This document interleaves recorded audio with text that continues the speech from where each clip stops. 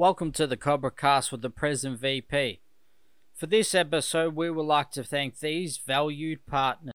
Is your scratched window ruining your view? Starting from scratch to your experts at removing scratches from windows and any glass surface. Whether it's general scratches around the home or a knife graffiti tag shop front, they can remove it. They're also helping the environment by saving the window from being dumped into landfill, while bringing the glass back to its former glory without the scratches. Don't replace your scratched window. Repair it with Starting From Scratched, your glass and scratch removal specialist for home, shop fronts and cars. Call today for a quote, 87595629, or find out more at startingfromscratch.com.au.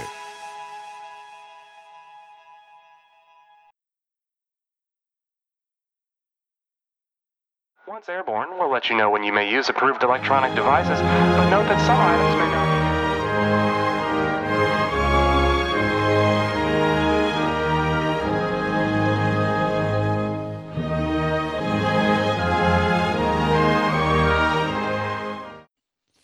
All right, welcome to another episode of the Cobra Cast with the present VP. I'm the host, Ricky Rifty, the Pres Logan, and I got my co-host, Ricky Etdog VP Ettridge.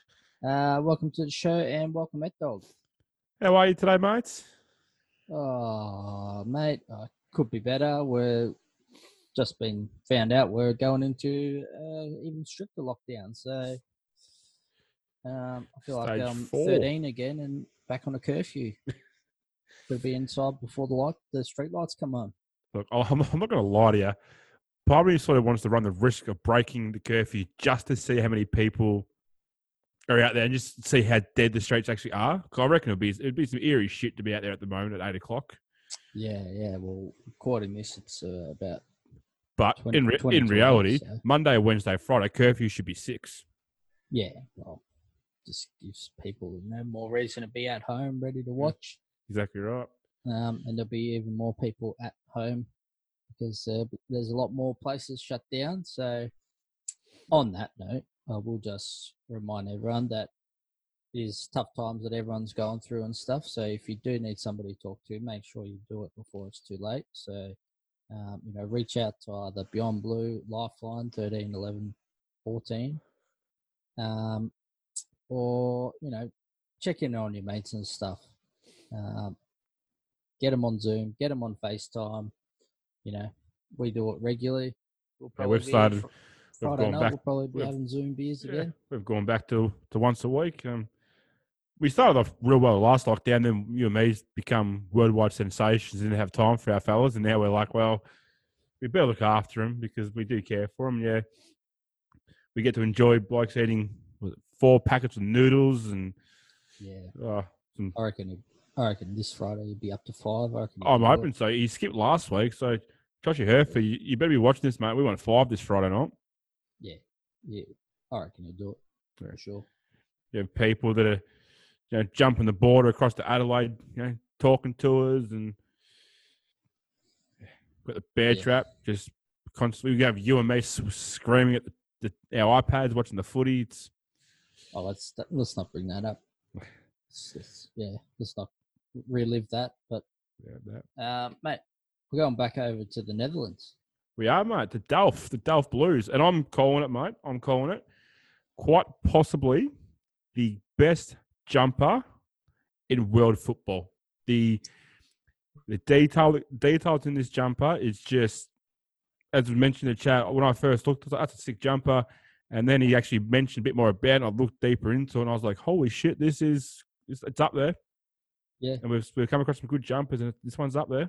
Yeah, it's a great looking jumper, and we spent a fair bit of time talking about it, and he explains the sort of story behind it all. And mate, I didn't know that freaking pottery was going to come up in the chat, but I'm pretty sure in the chat I mentioned that I was chatting to my mum and we're chatting to Delft. It's like, make sure you bring up about the ceramics over there. I'm like, no, that's like, if you have Delft ceramic, you're doing really well and it's really cool. I'm like, I'm not bringing that up. Like, why the hell would I bring that up? 5 minutes into the chat, it gets brought up. Yep. Odd things, but it's something they're famous for over in Delft. Yeah. And mate, just while we're on Netherlands, they're back. They had their first game of footy on the weekend. Yeah, nice. Had their first round of footy. The Amsterdam Devils, our friends at Waterland, and the Delft Blues had their first round of footy for the year. So it's good to see them getting out there and having a game, having a kick. Yeah, nice. Yeah, Well, does it surprise you though that one of the stories on Instagram, I think it's from the AFL Netherlands page, was all the boys on a beach singing piss, and then the next story was two blokes rocking up late straight from the pub. Does not surprise that me, but they wouldn't have been from Delft. No, the Amsterdam boys. They weren't from the what we call them, the dads of AFL Netherlands. Yeah, the quieter ones. Parents. The parents. They're sort of a bit more laid back. They're a bit more, not into the party life. They're not quite in the heart of Amsterdam and living it up. So, But they do. We do have one of our good friends from Waterland gets mentioned as you must be a serial pest, that one, that Yaz. He gets a nice little shout out in this one. Yeah, he gets thrown under the bus. So if you're watching Yaz, make sure you pay attention when you're getting. I think he gets thrown under the bus a couple times. So, but hey, let's get into it. We've got other things to do except go outside. None of that. Yeah. But yeah, we'll. What are you talking about, mate? I've got 20 minutes to get a run in that's no further than 5K from my house. Yeah, I'll get to it. I'll see you later. Enjoy this one. Catch you next time. All right. Today we are joined by Michel Van Eijk from he's the president of the Delft Blues in the Australian Football Club in the Netherlands. Welcome to the show, mate. Yeah, hi guys. Thanks for having me. No, we appreciate you jumping on the line and having a chat to us. We're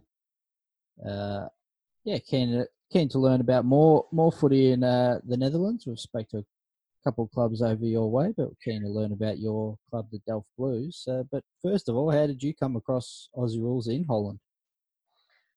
Bit of a long story, so I'll try to keep it short. We were sort of, I think I was in Holland. I met my wife, who's Australian, when we were both studying, and we came across footy. Well, she told me, of course, about it. But then when we got to Holland, she started a job in Rotterdam, and that's where she met an Aussie guy who said, "Hey, we've got a few guys who are kicking the footy around. Bring your boyfriend along. We need players." And that's how I got involved with actual playing. So that was back in 2008. Oh, very nice. So did you play any footy before you went down to that club, or you played any during your travels at all? I hadn't played then just yet, but I had been in Australia for 1 year as a backpacker, working holiday visa kind of thing. And then I just watched a lot of footy. But then when we went back to Australia in 2009, I ultimately joined up with a footy club where my missus knew a lot of the guys because she's from country Victoria, and a lot of the people from her town up in Benalla used to play at Swanpool, and so they came down to Melbourne when they were studying, and so they played at East Malvern, which I think is in your league too, isn't it? Yes, it is.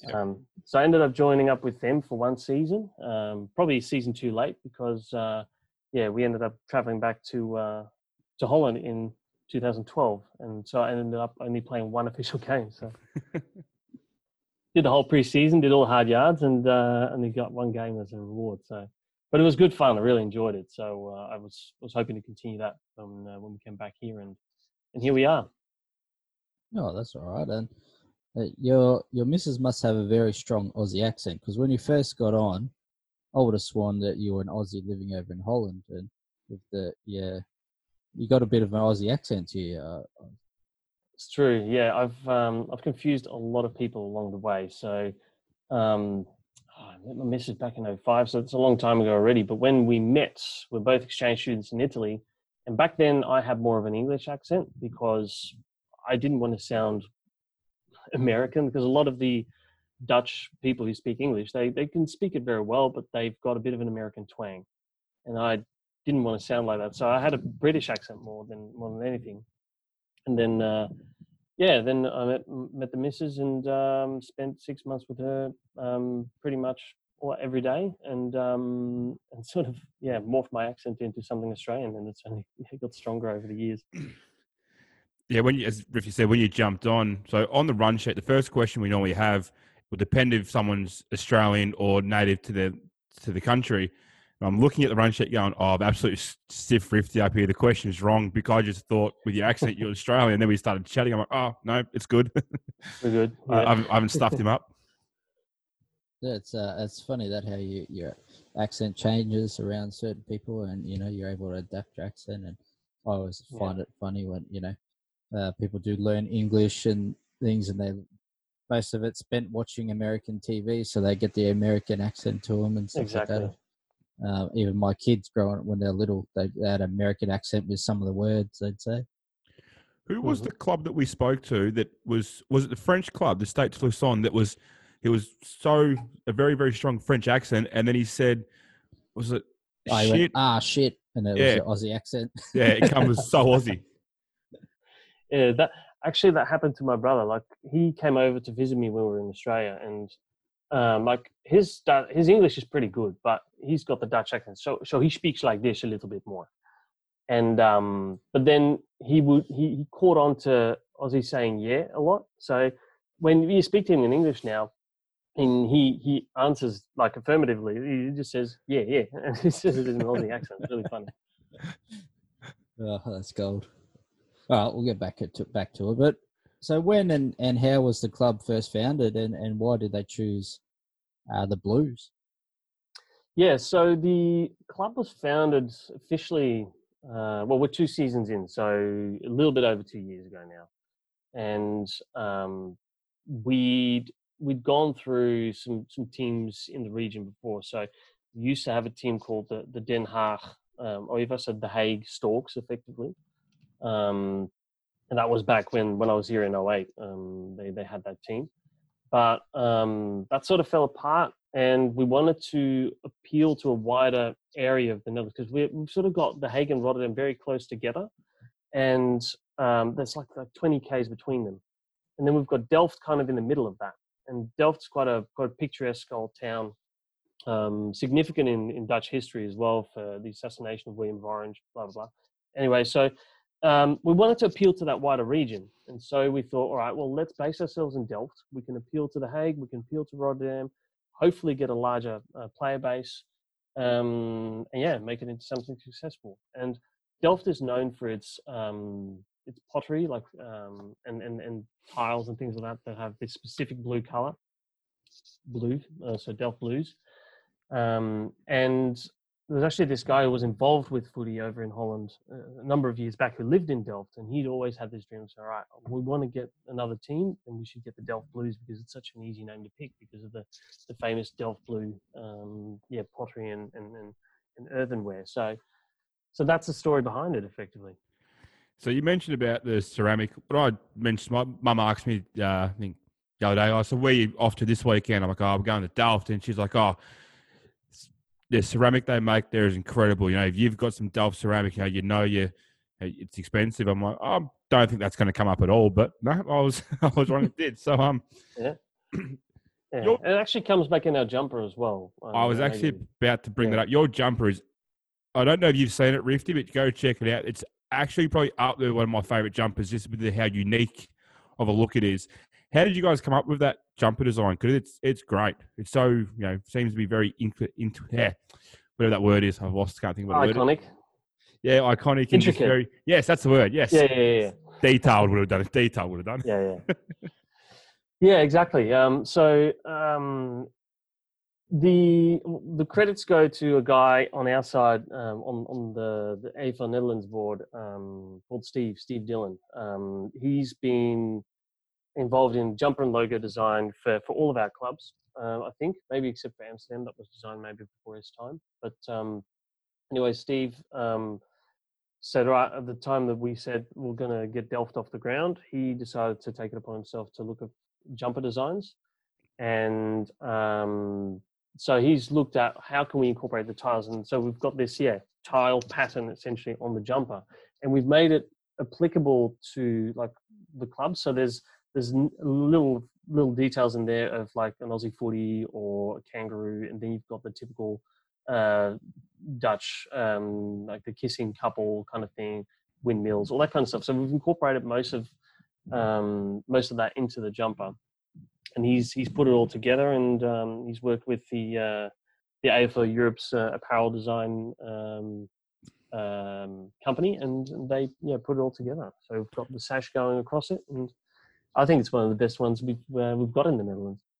I'll go as far as say it's one of the best ones floating around the world, to be honest with you. When I come across it, like the blue sash stands out because it's different to a lot, like it's a different coloured sash. And then, yes, from a distance, it just looks like it's white. And then you actually start really looking into it. And yeah, as Rifty knows, logos and jumpers that have got a lot of detail in it, I'm massive fans of. So, it's a ripper jumper to be running around, and that's for sure. Just checking it out, mate. Yeah, it looks, I agree. When I heard, the Blues, me being a Carlton man, Blues, I thought you might have just had something similar, a bit of navy going on. But no, I like the design. I like like you said, the intricacies of the design. Yeah, like I said, from a distance, I was looking at one of the pictures of the guy standing there, and you couldn't really see the details. And then I see the close up, and you can see, the kangaroo and all the little details and stuff in it, the Southern Cross and all that. That looks bloody awesome. Yeah, cheers. No worries. We like, unique names, logos, and jumpers here. So, every time we come across one, we do enjoy it. But so you see, the club's not very old. So how did the club go in its first season, and how many players did you have? Definitely very up and down first season. Like I don't think we won a game in that first season, and we had about, I would say that at our peak, we had one game where we might have had like 11 players, and we play 9-a-side in Europe, as you might know. So we barely had a bench. But because it happened to be the case that, Amsterdam was very big at the time, what we've got going in Holland in order to make sure that we can get as many competitive games as possible is that sometimes we'll do like a player squad if needed. So we've got a few ring-ins to make sure that we could put a good competitive game on. But yeah, that first game against Amsterdam was a non-contest pretty much. So we lost significantly, which, considering the fact that Amsterdam's been up there in the European Champions League tournament for the last few years, is no surprise. So overall we didn't do too badly if you see how we progressed that game. But we did lose significantly. How hard have you found it getting players, and how do you guys go about recruiting to get new players to the club? Now we've really focused on social media because everyone clearly is working day jobs, and we don't really have time to go out and hunt players actively too much. So we've focused on social media, and that's been fairly successful. You kind of target Aussies living in the Netherlands, plus Dutch guys who've been to Australia, have had exposure to Aussie rules, or might have some sort of link to Australia. And through that, I have to say that right now the balance is probably a bit more towards Aussie players in terms of what we have. But we've still got a mix of players from the Netherlands. There's we used to have a guy from the UK who played with us as well. So it's we try to get as many as possible through that. One big problem in the Netherlands, I don't know, you might have heard this already from another club, but in terms of recruiting, you can't really poach from soccer because it's just too big a sport, and like the full-on contact's a bit different. Plus, you can't really get much in the way of youth because you don't have school sports in the same way as they do in Australia. So we kind of have to start, from the older age brackets and mature players and uni students. And then long term, you might be able to sort of gradually work your way down and get into schools through clinics or whatever. But that's something that's definitely like a long-term thing that we cannot do right now. So social media is the way to go for us right now. Yeah, well, hopefully you can sort of, make some headroads with getting some more younger players down to the club in the future. And I was going to ask you where you get to train and play your games, but I see just going through your Facebook, you've been doing a couple sessions down at the the beautiful beach down there looks all right. Yeah, it goes all right. I actually don't live too far from that, so it's like a 5-minute bike ride from my house. And when the weather's like this, we can go down to Delft, and we've got a ground there, which is excellent. But like change of scenery is not that bad a thing, especially with a group where we've had like I think 6 new guys this year. To not just do a bit of training, but also a bit of bonding and stuff like that. So that was really good. We'll probably do that a few more times, but probably not week on week, of course. Be nice, but at the same time, we do want to maintain a bit of fitness, and just running through soft sand, of course, gets a bit tiring. So, yeah. Yeah. And then Delft. Sorry, go ahead. Mate, go. So what about your games? Where do you get to play those? Yeah, so we've got it's at a soccer club in Delft, and you'll see on our social media channels that we generally tag the location in there, and it's this big sports complex where they've got like 5 soccer clubs and a few tennis clubs and all that kind of stuff. But this particular soccer club is actually called Delft Football Club, which is kind of similar to so it kind of fits, and they play in blue, and they said, look, you can come and play here. We've got one artificial ground that you can train on whenever, and if that's too busy, then you can train on our main pitch, which is real grass, and that's like a pool table. It's beautiful grass, and we've played a few games there, and generally that will be like a full game day for the whole day of the Netherlands. So we'll bring all the 3 teams down. We have like round robin matches throughout the day, and then at the end of that, we all get together on the pavilion and just have a drink and enjoy each other's company. So that works really well. Yeah, you're never going to complain about getting to use a ground sort of whenever you want, especially from most clubs in Europe. They're sort of fighting, tooth and nail to even try and get an hour actually not even in Europe, around the world. So as you said, you're only a new club. So how have you guys done in your couple of years in the league that you play in? So the first year with a 3-team competition, it's hard to really make a proper full season league. So what we do is we play this tournament across multiple match days, and then we do have like a ladder that determines who gets into the grand final straight away and who does the prelim. So in the first season we played in that. After the home and away games, we ended up playing. We ended up last without any wins. So we played in the prelim to play off for that second spot in the grand final. And that's where we played against Waterland, who are the guys from Purmerend, the Eagles, who you might have already spoken to. And they beat us. Just was a really tight game. They made the grand final. And second season, I think we ended second on the ladder with 2 wins, I think, out of 5 games. I think we were second. And then, we played in the prelim again. And unfortunately, didn't make it that time either. So, clearly we're struggling for numbers. That was the consistency was hard to build. And I think that now that we've got a significant batch of new players, I think that as soon as we do kick off games in Holland again, we'll be a lot more of a competitive showing, and we'd like to challenge to hopefully knock them off this time in the final. So you said you play 5-game season? Yeah, so 5 match days. You play 2 matches every single day, and then after that, there's a number of other events that we have. So there's an international rules game that gets played between Amsterdam or a collection of players from AFL Netherlands in general against the GAA team in Amsterdam, the Gaelic football guys.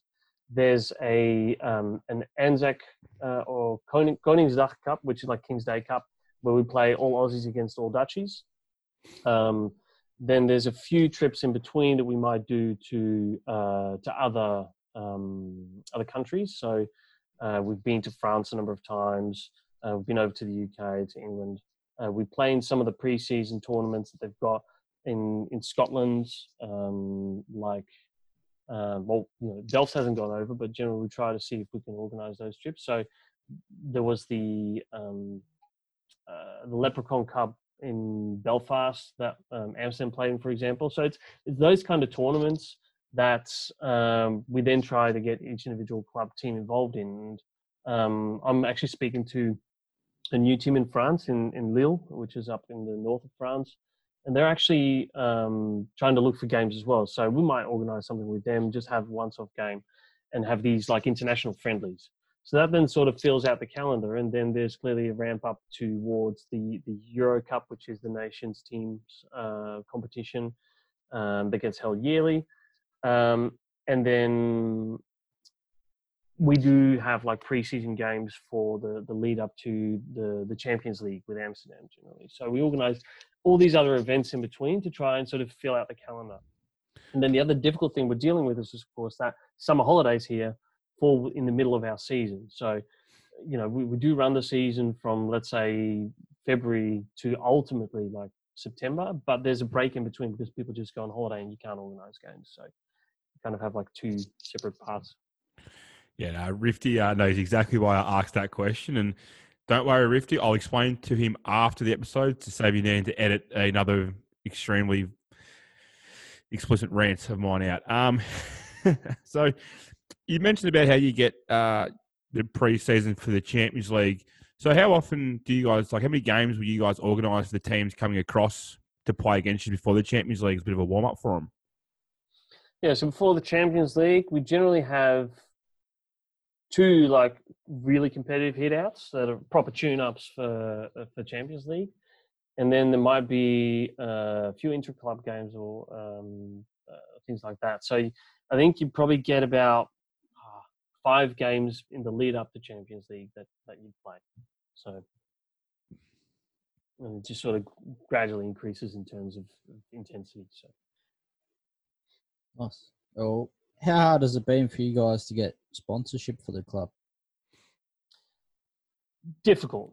No one knows the sport here really. You have to happen to know, to have some sort of link to Australia. Clearly being involved in not just Delft, but also having been involved in the other clubs in the past, I know that they've worked through things like Aussie pubs, or they've tried to work with like importers of Aussie goods. Like we had this shop in Leiden once upon a time, really long ago, that used to sponsor the national team, and they used to just sell stuff like VB, Tim Tams, like all your standard Aussie stuff, twisties, all that kind of stuff. They used to sell that here, and they said, yeah, I'd be happy to sponsor you guys, because the guy who owned it, he loved having Aussie rules in the Netherlands, so he really just wanted us to see us have success.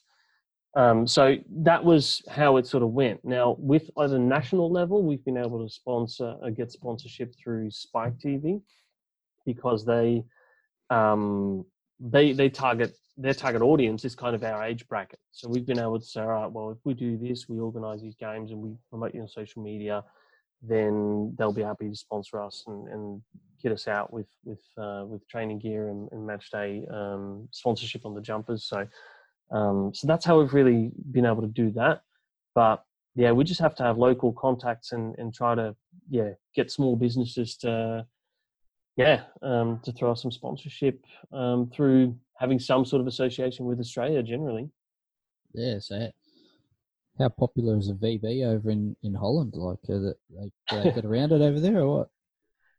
Not really. Bundy more so.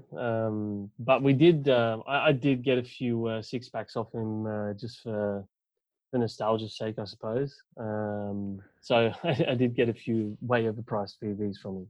Yes, I could imagine. I'm going to go a massive callback here, Rifty, just to test your memory. But remember how VBs, what makes you be able to play it to you above 35?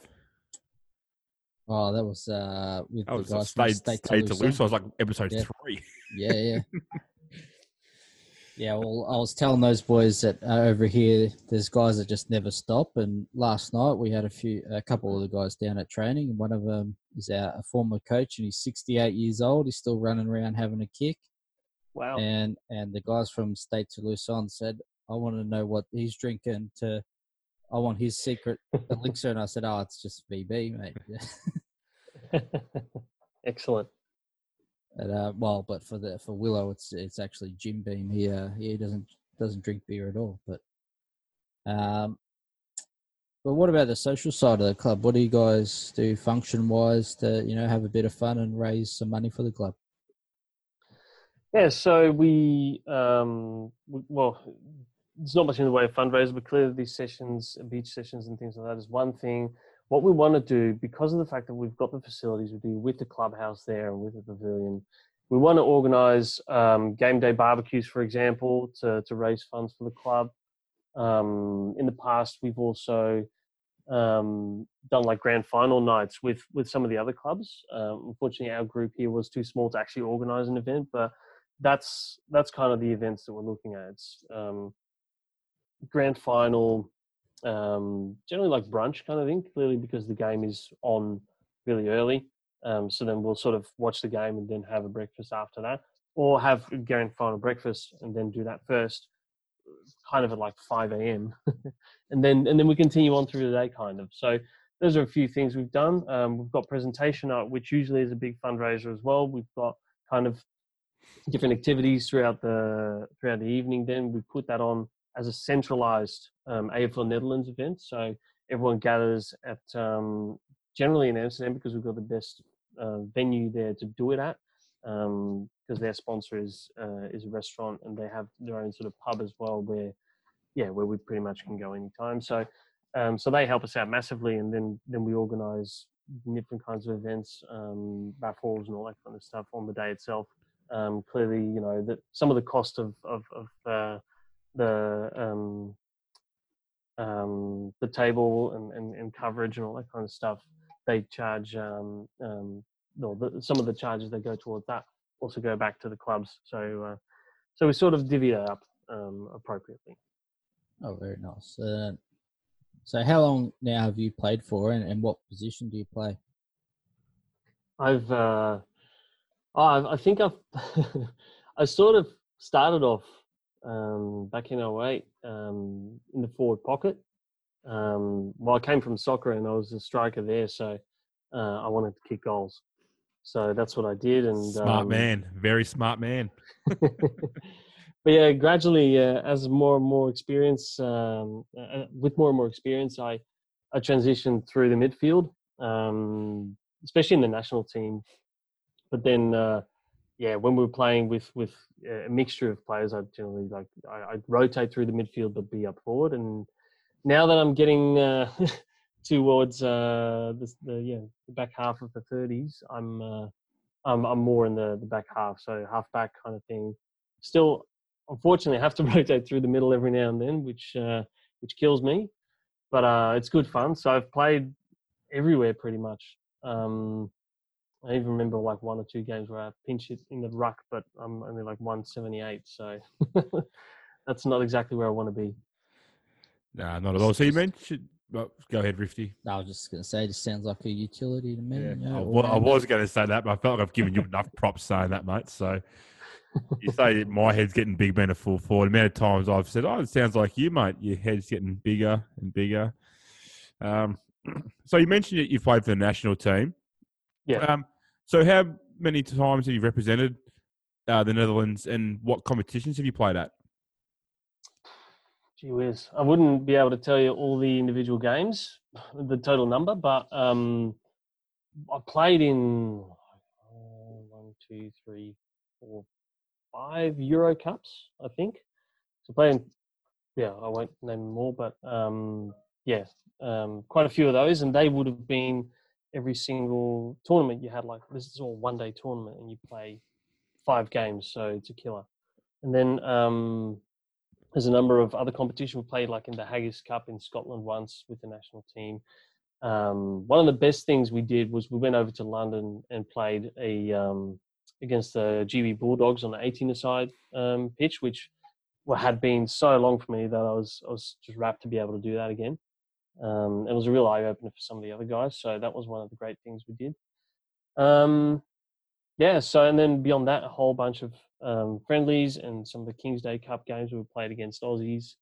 Aussies in the Netherlands, that is, of course. So get 2 representative sides going at it, which was great. So yeah, that's the kind of competitions that generally we're playing. Yeah, nice. I don't know if we asked, but how did you become president? Well, I kind of I suppose that I was president of the AFL Netherlands for a while as well, and I had to step back when kids came into the picture and just ate too much up of my time. But because I'm local and I'm the most experienced in terms of playing footy in the Netherlands, I was kind of the natural choice. And it's not like we are a really formal structure. I mean, we try to centralize most of the organization through AFL Netherlands, but clearly you want to have some sort of governance at club level as well. So nominally, I'm the president, but with such a small group of people, you generally try to make things happen together anyway. So it's just that there needs to be someone who has the title, and that's it. But happily, I'm not solely responsible for taking that task on. I'll tell you one thing I've quite enjoyed, Rifty, about speaking to people, not just from Europe, but around the world, is how many people we spoke to, and towards the end, they just dropped that I was president of the whole league, or I was on the board for AFL Asia. I like it's not a big, it is a big deal, but it's not like, in Australia, that would be the first thing a lot of Australians would want to tell you is, I was the president of AFL Netherlands for 3 years, where we get talking to these blokes, we get towards the end of the conversation, I'm like, I've got so many more questions I could have asked you. I do enjoy it, though. It's I can't think of the word I'm looking for again, but yeah, it's nice to know that it's just sort of everyone across there and across the world sort of feel like it's just part of what happens. Everyone needs to do their job for this game, so they do it with no fuss. So, but anyway, back to your playing. Where were we? So what number do you wear? My favorite number 33. That's what I like to play in. So if it's there, and generally I've got my own jumper made up for the Netherlands, so I'll bring that out. But the kit doesn't actually have the number 33 generally, so then I have to pull out something else. And then it'll either be 11 or 9, because that's what I played in soccer mostly. So when you get your jumpers made up, you guys just get like a sort of 1 to whatever. You don't just find out what number blokes want. It's a bit of a mix. So we want to have a club kit, especially because you get Aussies traveling through, and they sometimes they want to in the end they want to buy their own jumper anyway. But you want to make sure that there's a kit always available so that people can just play. So that's generally like 1 to 26 or whatever it is. But yeah, we do also get players who want to get their own jumper made up, and then there's like once every year or 2 years that we'll go, hey, let's do a jumper order, see who's interested, and get your own number, that kind of thing. So yeah, that's kind of how we do it. Well, next time you guys get around to doing a jumper order, mate, let me know. You can hit us up through email or message, and I would love to get myself a 42 on one of them jumpers, because that is an absolute pearler. Excellent. Yeah, I've actually been talking to a few clubs about. I haven't told you this yet, Rifty, but actually speaking to a few clubs to try and order a couple of their jumpers in 42, and actually for our episodes throw them up across the garage doors, a little bit of a backdrop to show the clubs that we've been to. And once we do eventually start setting up our podcast in our club rooms, mate, as a little backdrop for us. But anyway, So when you do them next, mate, hit us up, and I'll definitely like to buy one, because they are an absolute ripper of a jumper. Yeah, for sure. That's actually a good point. Like, that's another thing we've got in terms of merchandise. Is we do jumper sales, of course, and that raises a bit of funds, and we get stubby holders and beanies is the other big thing. So yeah, so that we try to sort of make sure we get. He's just said 3 of my favourite things there: footy jumper, stubby holder, and beanie. Yeah, there you go. Excellent. got all Get a care package covered. going. But who do you follow in the AFL? Melbourne. Oh, that's unfortunate. Yeah, it is, isn't it? But then again, you're a Carlton supporter, so I think we're in the same boat. That's because, my Mrs. family has a 50-50 split between Melbourne and Richmond, and she's Melbourne. So she said anything but Collingwood. And I was all right, well, I have a look here, what I want. And it was a jumper that got me. I've gone, I like that jumper, that's the one. No, well, when the choice is between Melbourne and Richmond, you made the better choice. I know they haven't had as much success, but you don't want to be a part of that feral fan base. Don't tell my mother-in-law that. Who was it the other? Well, we came to a club the other day. I don't know who it was, and it was like literally me sitting. I'd rather sit next to 50 Carlton supporters than one Richmond supporter. Yeah, well, that was Will from AFL England, that's right. AFL England, yeah. Will, yeah. Yeah, I heard of Will. All right. Sorry. So, who's your favourite player of all time? Favorite player of all time? I'm going to have to say Goodsy, I think. Because when I was introduced to Aussie Rules, clearly he was coming into his prime and he won his Brownlows when I was in Australia as well. And like his ability to play forward, midfield, ruck, and pretty much like take a game by the scruff of the neck was unbelievable. So he's one of the players that really sticks in the mind. And if I have to pick a Melbourne player, then I think I'd probably go with James McDonald. It's just, it's hard because McDonald's not a player who stands out much, but he really does his best work in there without fuss, and was so important for that team in the middle 2000s. So yeah, it's a tough one, but I'll say Goodsy. I always enjoy when a supporter will come out with a sort of obscure name. Most blokes would have gone your Nathan Joneses or your, I can't actually think of anybody else, but one thing that Maxi Gorn, that's the word I was trying to think of. But out of all the clubs when we spoke to Rift, I think there's a pretty common theme here about the favourite player of all time. Yeah, well, Goods has been mentioned a few times now, and a few, you'd be within the double digits by now. Oh yeah, be close to it, and like you said, you're in a similar situation. A lot of the other people we spoke to that they've adopted the game at that similar stage where he was up and about and playing some exceptional footy, winning Brownlows and things like that. So it's I think it's good that he's getting worldwide recognition if he's not getting it enough of it here.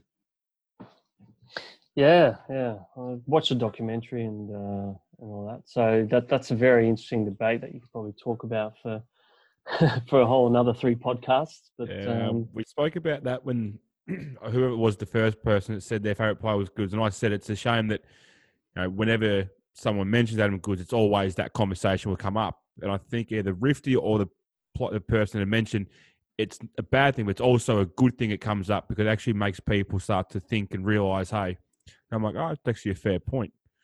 But I think it might have been you that mentioned that, Rifty. Yeah. Well, I sort of said it's a bit of a shame that his career is now going to be always connected to the booing and those kinds of things where, he should only be remembered as a premiership player, Brownlow medalist, and one of the best players, not only Indigenous players, but one of the best players to play the bloody game.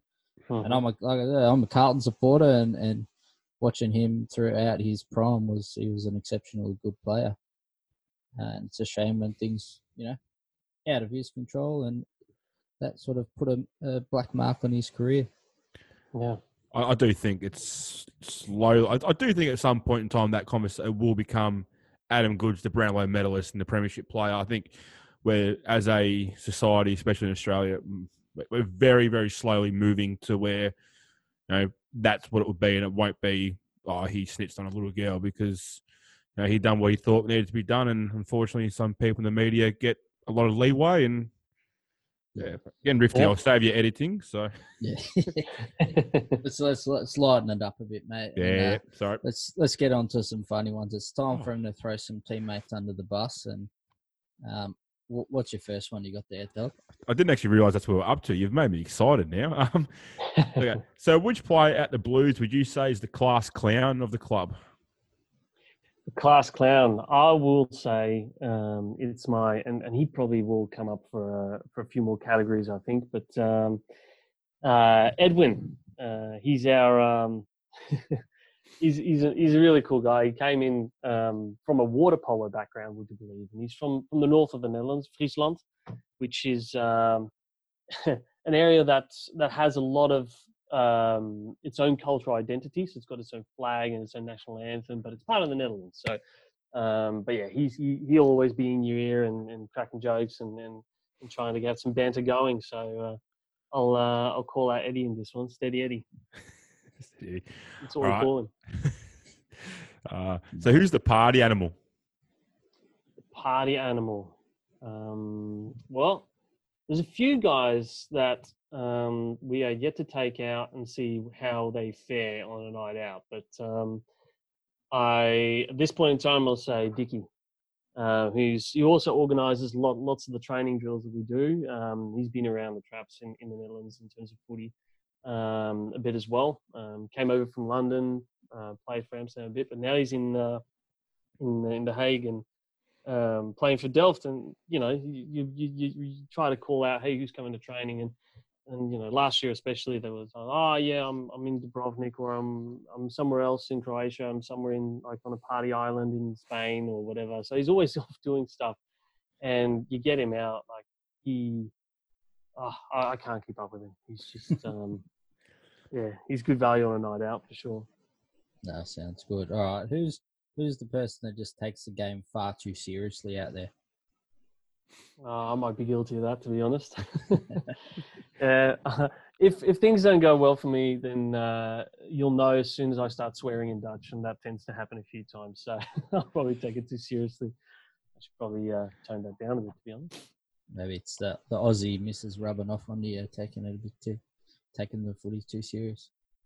Yeah, maybe. But yeah, I have to, especially in Australia, I have to watch it, of course, with the umpires in terms of what I was saying. So I was swearing in Dutch there as well, and no one would understand. So they just go, oh, whatever, this guy's up his nut. So. You're right, Rifty. I reckon I might need to speak to. So our coach is his fiance is from Holland, so she's I think she's only been in Australia for maybe 6 years now.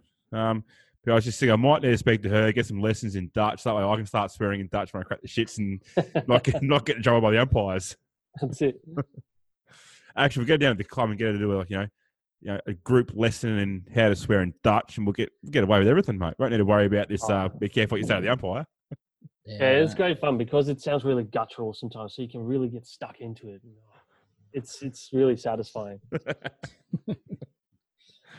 All right, you go on a fair few trips with your footy. So who's the bloke that you wouldn't want to room with on a footy trip?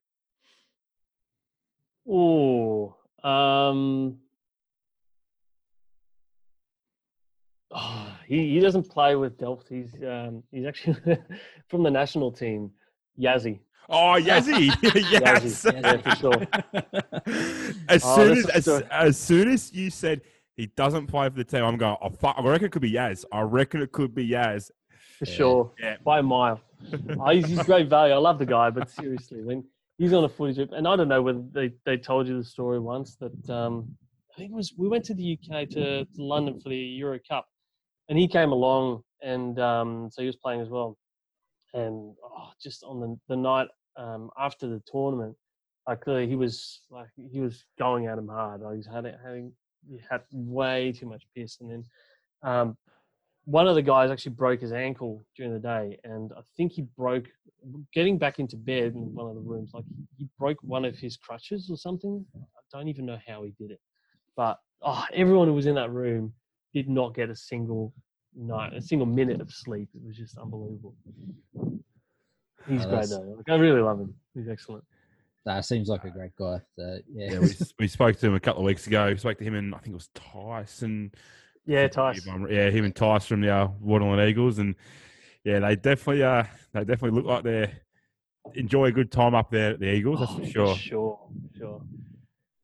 Speaking with you, it almost feels like the Delft Blues are a bit more of the father club, and the Waterland Eagles are a bit more of the 18-year-olds. Let your hair down, enjoy the young bucks. That's it. Enjoy the Amsterdam lifestyle. Yeah, for sure. Like the other guy who's down here who started the club with me, Maurice. He's about the same age as me, and he was president as well. And yeah, so it's a bit of a calmer lifestyle down in The Hague as well. It's slightly smaller. It's about the size of Geelong in terms of population, but it's a proper city. It's got a proper city infrastructure and all that kind of stuff. But it's a bit quieter, and I think that probably attracts a particular group of guys that are a bit older, and a lot of expat workers here as well. So that probably helps. For anybody that wants to know just sort of how loose they are down in Waterland, how long did we record for with them, Rifty? About an hour, 45 to an hour? Yeah, not long. Yeah, at all. what did we get out of that? About 25 minutes worth of content we could put to air. Yeah, we've had to cut a bit. It was all good stuff, but it just wasn't appropriate. Yeah. Yeah, that doesn't surprise me. But no, It's appropriate for some audiences, but some of the things they were answering, we're like, yeah, okay, that's definitely going to be sent around to a few of our group chats, just the certain subject matter. But anyway, they're chatting about Monopoly, Rifty, but another throwback. You remember that? But anyway, so who's got the best nickname at the club? well, I was going to say Steady Eddie, but honourable mention to a guy who's been at AFL Netherlands, but who's rejoined after being living in the Middle East for a while, is Nico, and Nico's got a nickname which is the Swirl. I always tried to make that one stick because, like, he has this hair where just sort of there's this swirl across this top and it sort of rolls like that. So I nicknamed him the Swirl. And first training when he got back a few weeks ago, I made sure that one was introduced to the rest of the group straight away. So I do love when we get a good story behind a nickname. It's always nice. And hopefully, and a story that's allowed to go to air as well. We've had a few that, like, okay, we can't mention that. So which two blokes have the biggest bromance? Tyson Yazzie for sure. And again, it's not really a Delft Blues group, but you can't go past them. It's excellent. Well, when they answered as themselves, when they got answered that, because we spoke to both of them, obviously, as I said before, we answered that question. They both just sort of looked into each other's eyes and they're just like, yeah, it's us. Exactly. And we actually, it's a few years back, but there used to be two guys. One was a Dutch guy called Wouter, and played also for the national team, of course. And there's another guy who was Dutch, but he had a Luxembourg passport as well, I think, and then he had Spanish heritage. So it was this mix of everything. And they had a beautiful thing going on. That was amazing too. But for sure you get the most laughs out of the bromance between Tyson and Yazzie. That one wins. Yeah, they did look lovingly into each other's eyes when we asked that question, which was great. Fluttered the eyelids. Yeah.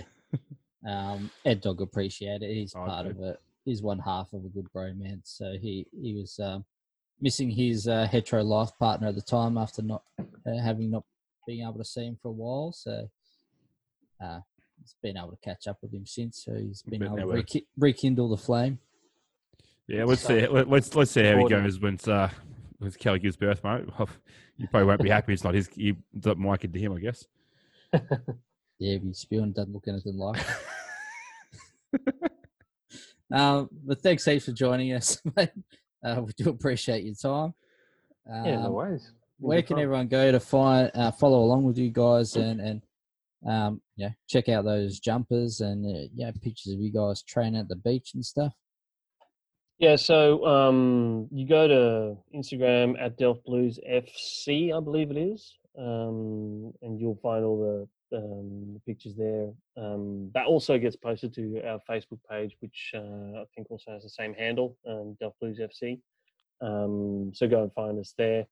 And by all means, if any of you guys or any of the audience happens to have a trip coming up, probably next year, it's going to take a while before that kicks off again. But if anyone's coming over, feel free to come down for a kick for training or whatever. Hit us up and Yeah, well, maybe our coach, if he's ever heading over to visit the in-laws, he might have to hit you guys up and come have a kick. As long as you've got some Jim Beam in the fridge for him after training, he'll be happy. What do you mean he might? Sure I'm making him go to these clubs. When he's going, I'm going to see Robin's family. Okay, you need to go here. You need to go here. You need to go here. Yeah. Even though me and Rifty are president, vice president. You don't go there. You don't have a job, mate. Like I said, he only has one stipulation, and that is that there's Jim Beam in the fridge for once he's finished training. That can be arranged. I'm pretty sure. I'll speak to the guys at the clubhouse. Beautiful. It's already in the works. We'll let him know. Awesome. Thanks again for joining us, mate. I wish you all the best for the rest of this year. Hopefully you get some games at the tail end of the year and we might catch up with you next year or after you get some games this year if you do. And best of luck with it all. Yeah, thanks, guys. Well, obviously, you guys also good luck with the podcast. Looks like you've got a good formula going, so have fun with that. And thanks for having me again. No, No thank worries. you. Thanks for joining us, mate. And enjoy the rest of your Friday. Cheers. Cheers. Have a good weekend, boys. Yeah, thanks, mate. Bye. Thanks for watching the Cobra Cast with the present VP. And if you need somebody to talk to, why not contact New Life Psychology in Berwick? They are now taking phone appointments. Or you could head to otlr.com.au for tips and info. And we are supporters of TAC's Towards Zero campaign. Head to towardszero.vic.gov.au for more info, because zero is the only acceptable number.